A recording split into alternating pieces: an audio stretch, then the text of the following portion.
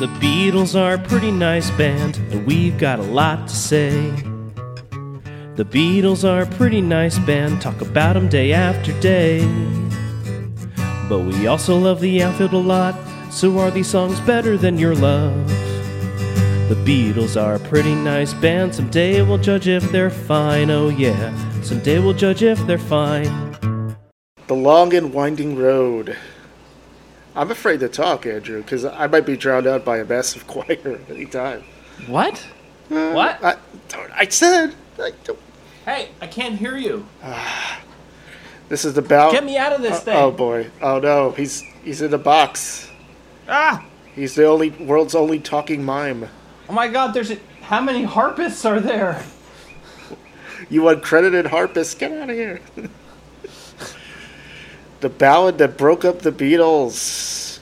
Alright, there was a lot of things that ended the Beatles, but man, there was a lot of fussing and feud over the song. And yeah. over such an average tune. That's the real shame. No matter who produced it, The Long and Winding Road doesn't do it for me. It leaves me standing here, so to speak. That's partially because I tend to associate it with the similar but much better title track to Let It Be, since they're both on the album. And I think John's ridiculous takedown on Let It Be is more applicable to this song, in that it could have easily been Wings. And yeah, that's a dig.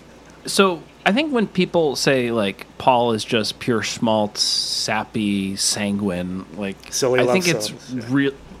It's because of this song. Now look, like Spector did him absolutely no favors by like adding the grandiose choir and orchestra.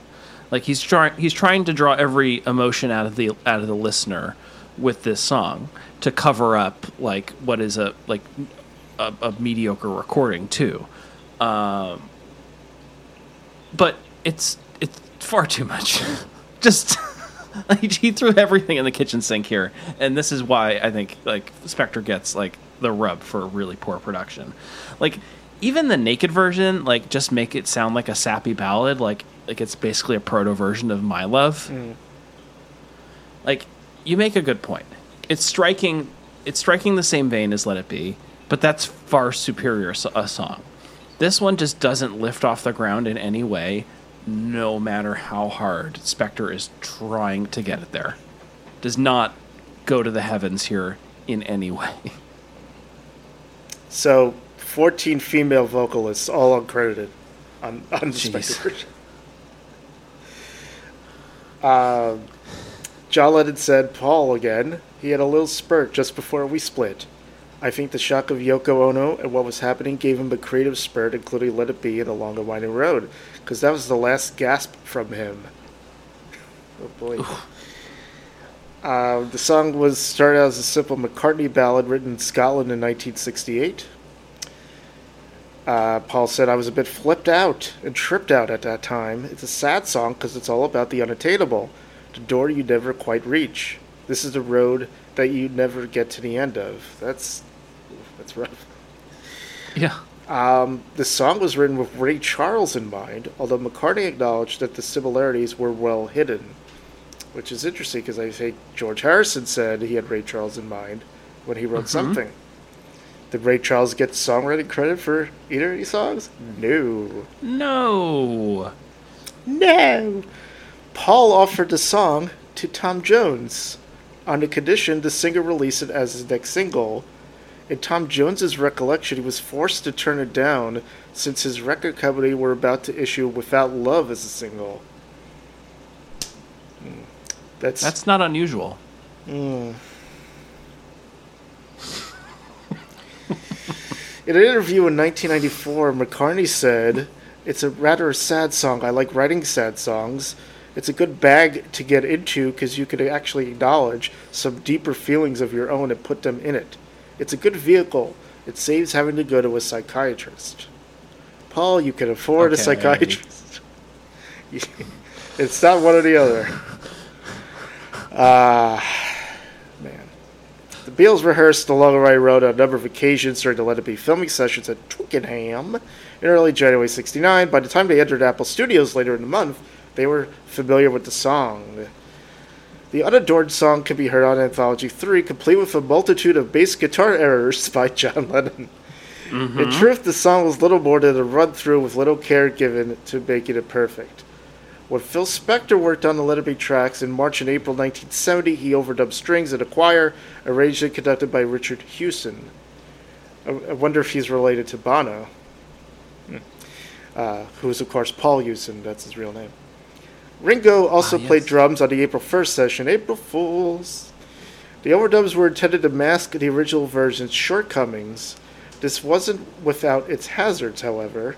Brian Gibson, the technical engineer, said on A Long and Winding Road he wanted, meaning Spector, to overdub orchestra and choir, but there weren't the available tracks on the tape, so he wiped one of Paul McCartney's 2 vocal tracks in order to put the orchestra on. Jesus Christ. Oh, Paul McCartney singing on this? Wipe. Oh my God. You're out of here. Spector made various changes. His most dramatic embellishments occurred on April 1st, 1970, as I just said. The only member of the Beatles present was Ringo, who played drums with the session musicians. Already known for his eccentric behavior in the studio, Phil Spector was in a peculiar mood that day, according to balance engineer Peter Bone.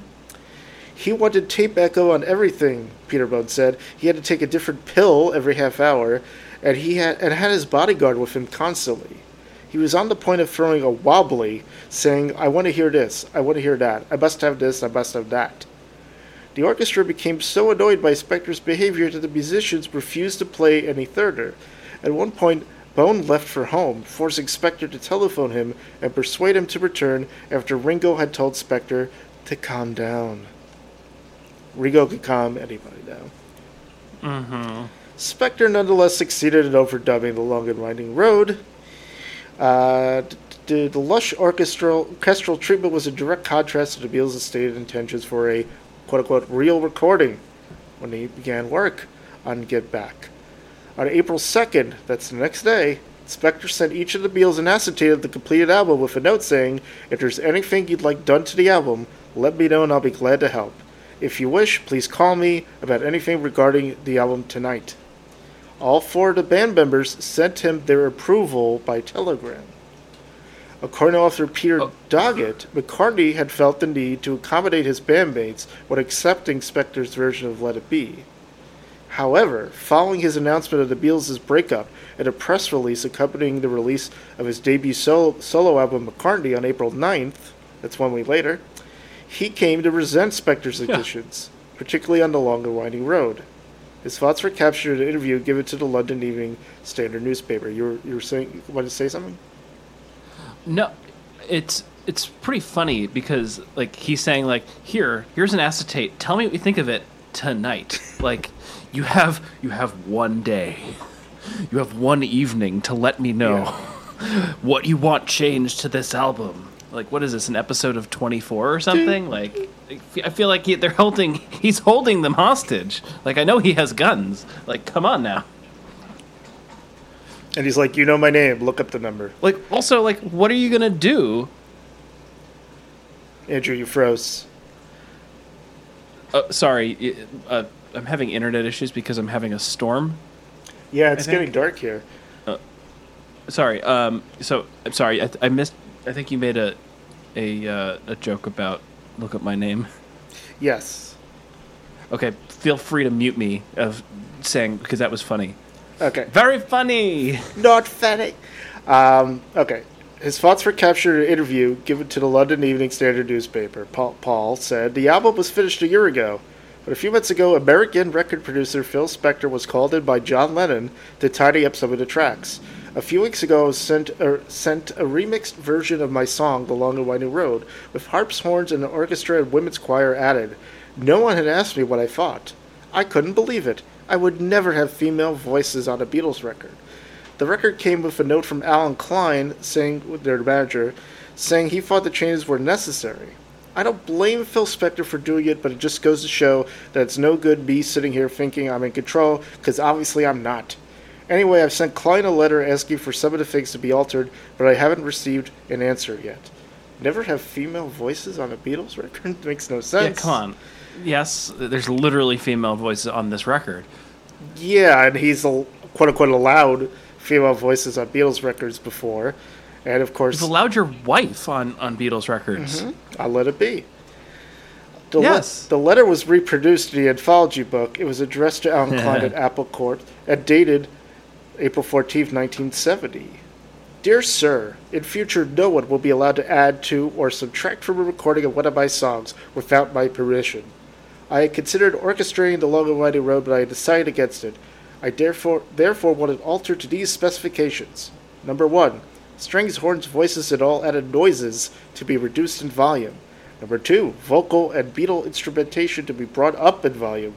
Number 3, harp to be removed completely at the end of the song and original piano notes to be substituted. Number 4, don't ever do it again. Signed, Paul McCartney. And 5, fuck you.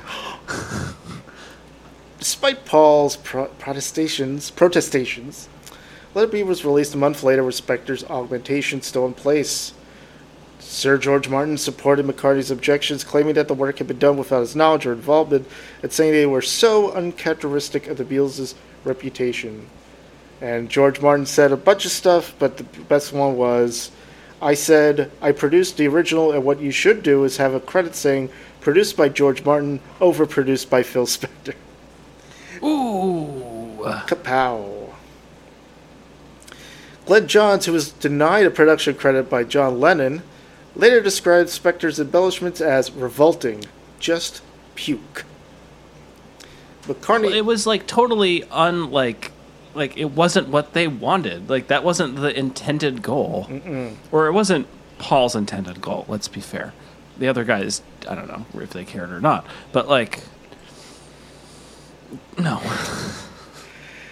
McCartney asked Alan Klein to dissolve the Beatles' partnership, but was refused. Exasperated, he took the case to the High Court in London in early 1971, naming Klein and the other Beatles as defendants. Among the 6 reasons McCartney gave for dissolving the Beatles was that Klein's company, ABKCO, had imposed changes to the Long and Winding Road without consulting McCartney. In his written affidavit, Ringo Starr countered this statement by saying that when Spector had sent acetates of Let It Be to each of the Beatles, with a request also for feedback, we all said yes. Even at the beginning, Paul said yes. I spoke to him on the phone and said, did you like it? And he said, yeah, it's okay. He didn't put it down. Ringo added, and then suddenly he didn't want it to go out. 2 weeks after that, he wanted to cancel it. Author Nicholas Schaffner commented that in light of McCartney's contention in the High Court, it was surprising that Paul personally accepted the band's Grammy Award for Let It Be in March of 1971, when the album won in the category Best Original Score Written for a Motion Picture or Television Special, and that he chose to feature his wife Linda's voice so prominently on his post-Beatles recordings. Speaking to music journalist Richard Williams soon after the overdubbing sessions, Phil Spector said he had asked whether any of the Beatles would like to help him produce the album, but none of them had wanted to.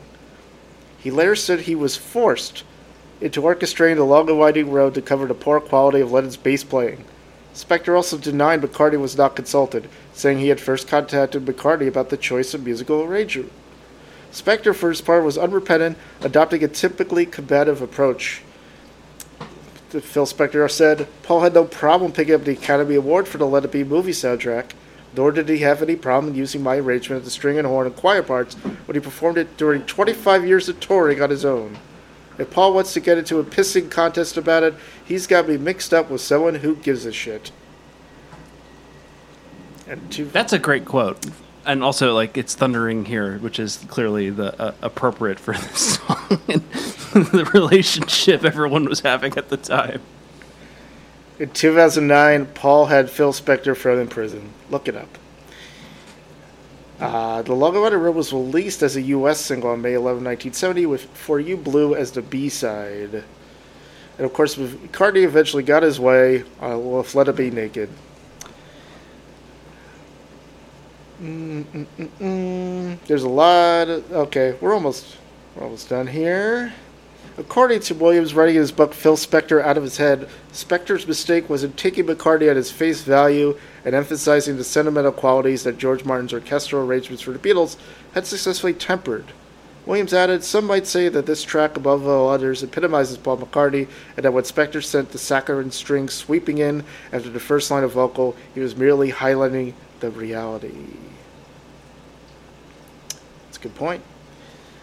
As McCartney had originally envisaged, Ray Charles recorded a cover version in 1971, released on Volcanic Action of My Soul. A live vocal of Ray, as described in the liner notes to Ray Sings Basie Swings, was later overdubbed with the Count Basie Orchestra and issued on that 2006 album. Aretha Franklin released a recording of the song on her 1972 album, Young, Gifted, and Black, a version that Rolling Stone writer Rob Sheffield calls the greatest of all Beatle covers. It's pretty good. Cilla Black released a version on her 1973 George Martin-produced album Day by Day with Cilla. McCartney described this recording as a definitive version of the song.